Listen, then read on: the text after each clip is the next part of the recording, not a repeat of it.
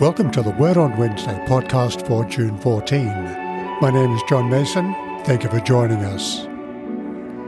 A. Milne's Christopher Robin's prayer, "Little boy kneels at the foot of his bed," has touched the hearts of millions. The poem is a picture of childhood innocence, a mixture of God language and the distractions of inner thoughts. Wasn't it fun in the bath tonight? If I open my fingers a little bit more, I can see Nanny's dressing gown on the door. For adults, it raises questions about prayer. Is it something we grow out of? If we do pray, what should we pray? God bless the family, friends, and me? And why are there all those distractions in our prayers? Will we ever grow out of them? Paul the Apostle provides very helpful answers to questions we have about prayer in Ephesians chapter 1. Thanksgiving and prayer are two themes in the chapter, setting out a balance for our prayers. Our relationship with God is not just asking for things, it also involves thanksgiving for the riches of God's love and the inexpressible joy we have in Him. C.S. Lewis once commented, "I think we all sin by needlessly disobeying the apostolic injunction to rejoice as much as by anything else." Ephesians chapter 1, verses 15 through 23. For this reason, because I have heard of your faith in the Lord Jesus and your love towards all the saints, I do not cease to give thanks for you, remembering you in my prayers, that the God of our Lord Jesus Christ, the Father of glory, may give you the spirit of wisdom and of revelation in the knowledge of him, having the eyes of your hearts enlightened, that you may know what is the hope to which he has called you, what are the riches of his glorious inheritance in the saints, and what is the immeasurable greatness of his power towards us who believe, according to the working of his great might, that he worked in Christ when he raised him from the dead and seated him at his right hand in the heavenly places, far above all rule and authority and power and dominion, and above every name that is named, not only in this age, but also in the one to come. And he put all things under his feet and gave him as head over all things to the church, which is his body, the fullness of him who fills all in all. In verses 3 through 14, Paul thanks God for the faith and love and hope evident in the lives of the Ephesian church, features that have been awakened and made possible through the complex work of the triune God. This involved the calling, rescuing, and sealing a vast company of people for eternity. Now in verses 15 through 21, he prays for the Ephesians, especially that they might continually grow in the riches of all God has done for them. His prayer is not simply, "God bless the church in Ephesus." So what precisely does Paul pray for? A second blessing experience? No. The key to his prayer is verse 18. "So that with the eyes of your heart enlightened, you may know." Paul's prayer is that the Ephesians may know God. It isn't simply about intellectual understanding, although that is present. Rather, it's a relationship word. In verse 17 he writes, "I pray that the God of our Lord Jesus Christ, the Father of glory, may give you the spirit of wisdom and revelation in the knowledge of him." Knowing God involves wisdom and revelation. The book of Proverbs tells us that the fear of the Lord is the beginning of wisdom. The beginning, not the ending. We also need God's self-revelation, and this is what the Bible says of itself. God breathing out or inspiring his thoughts, as we read in 2 Timothy chapter 3. The Anglican 39 Articles speaks of the Bible as God's Word written. As in all meaningful personal relationships, we need to reveal who we are and for others to do the same. In the same way, we need God to reveal himself Otherwise, we'll only have conjecture, not relationship.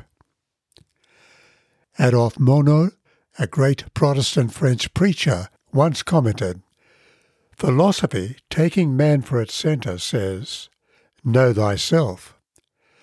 Only the inspired word that proceeds from God has been able to say, 'Know God.'"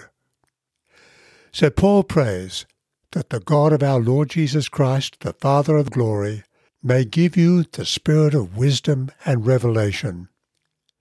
While most translations spell Spirit with a lowercase s, it's more likely that Paul's reference is to the Holy Spirit, since the Bible speaks about him as the Spirit of truth, the agent of God's self-revelation. It's because of his confidence in the Spirit's ministry that Paul continues his prayer, so that with the eyes of your heart enlightened, you may know. The eyes of the heart is a reference to the whole of our inward self, mind and emotion. Our natural bias is to turn away from God and thus from truth. That's the reason the world is in the state of turmoil and conflict it is. It is the Spirit who opens the eyes of our heart and turns us to God. It is that same Spirit and the word of the Spirit that continue to bring us more and more into the fullness of God's truth. It is for such ongoing enlightenment that Paul prays. And Paul continues his prayer, so that you may know what is the hope to which he has called you. God has called us to something and for something rich, exciting, and worthwhile. Features of knowing God include freedom from the judgment of God's law, and peace. In Christ we experience harmony across the barriers of age, gender, and race.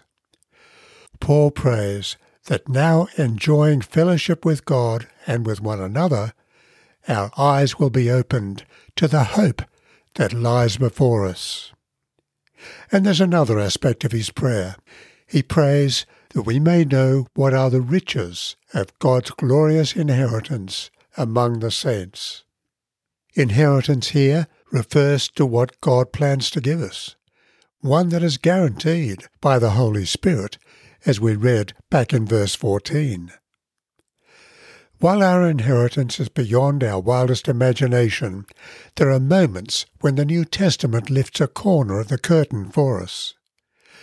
We are told we shall see God and his Christ, that as this vision unfolds, we'll worship him with great joy in our hearts. When Christ appears, we shall reflect his glory, not just outwardly, but in our inner character.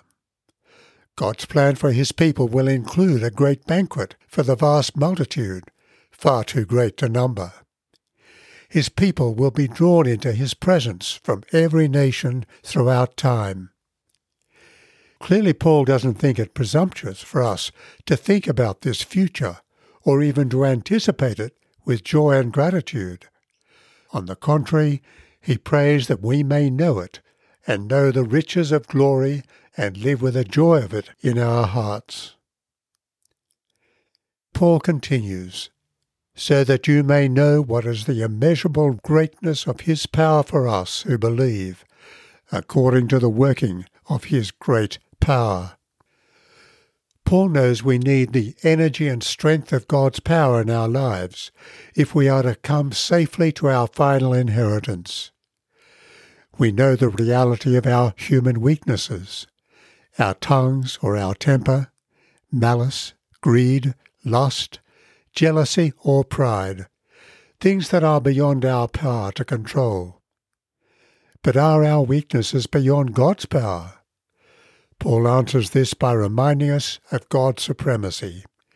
Jesus' resurrection, enthronement, and headship over all things are examples of God's power at work.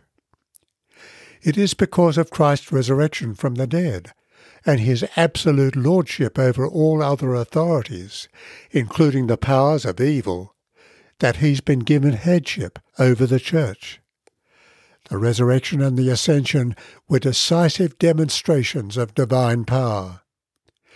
Paul continues his great prayer saying that Christ fills the church in the same way he fills the universe, empowering his people with wisdom and understanding, inspiring and motivating us to a new way of living. What a far cry this is from the Vesper prayer of the young Christopher Robin. Like any good parent, God wants us to grow up, to know him and to enjoy him forever. But he also knows that we need his help, his power at work within us. And this he promises to do. All we need to do is ask. So let me pray. Teach us, gracious Lord, to begin our works with reverence, to go on in obedience, and finish them with love, and then to wait patiently in hope, and with cheerful countenance to look up to you, whose promises are faithful and rewards infinite. Through Jesus Christ our Lord. Amen. People involved in today's podcast are John Mason, speaker and writer, and April Marks, a member of Christ Church Presbyterian, San Francisco. The prayers are from an Australian prayer book, 1978. The opening and closing music is from St Andrew's Cathedral, Sydney, under the direction of Ross Cobb. Please let us know if you have a question or a comment about this podcast. We'd love to hear from you.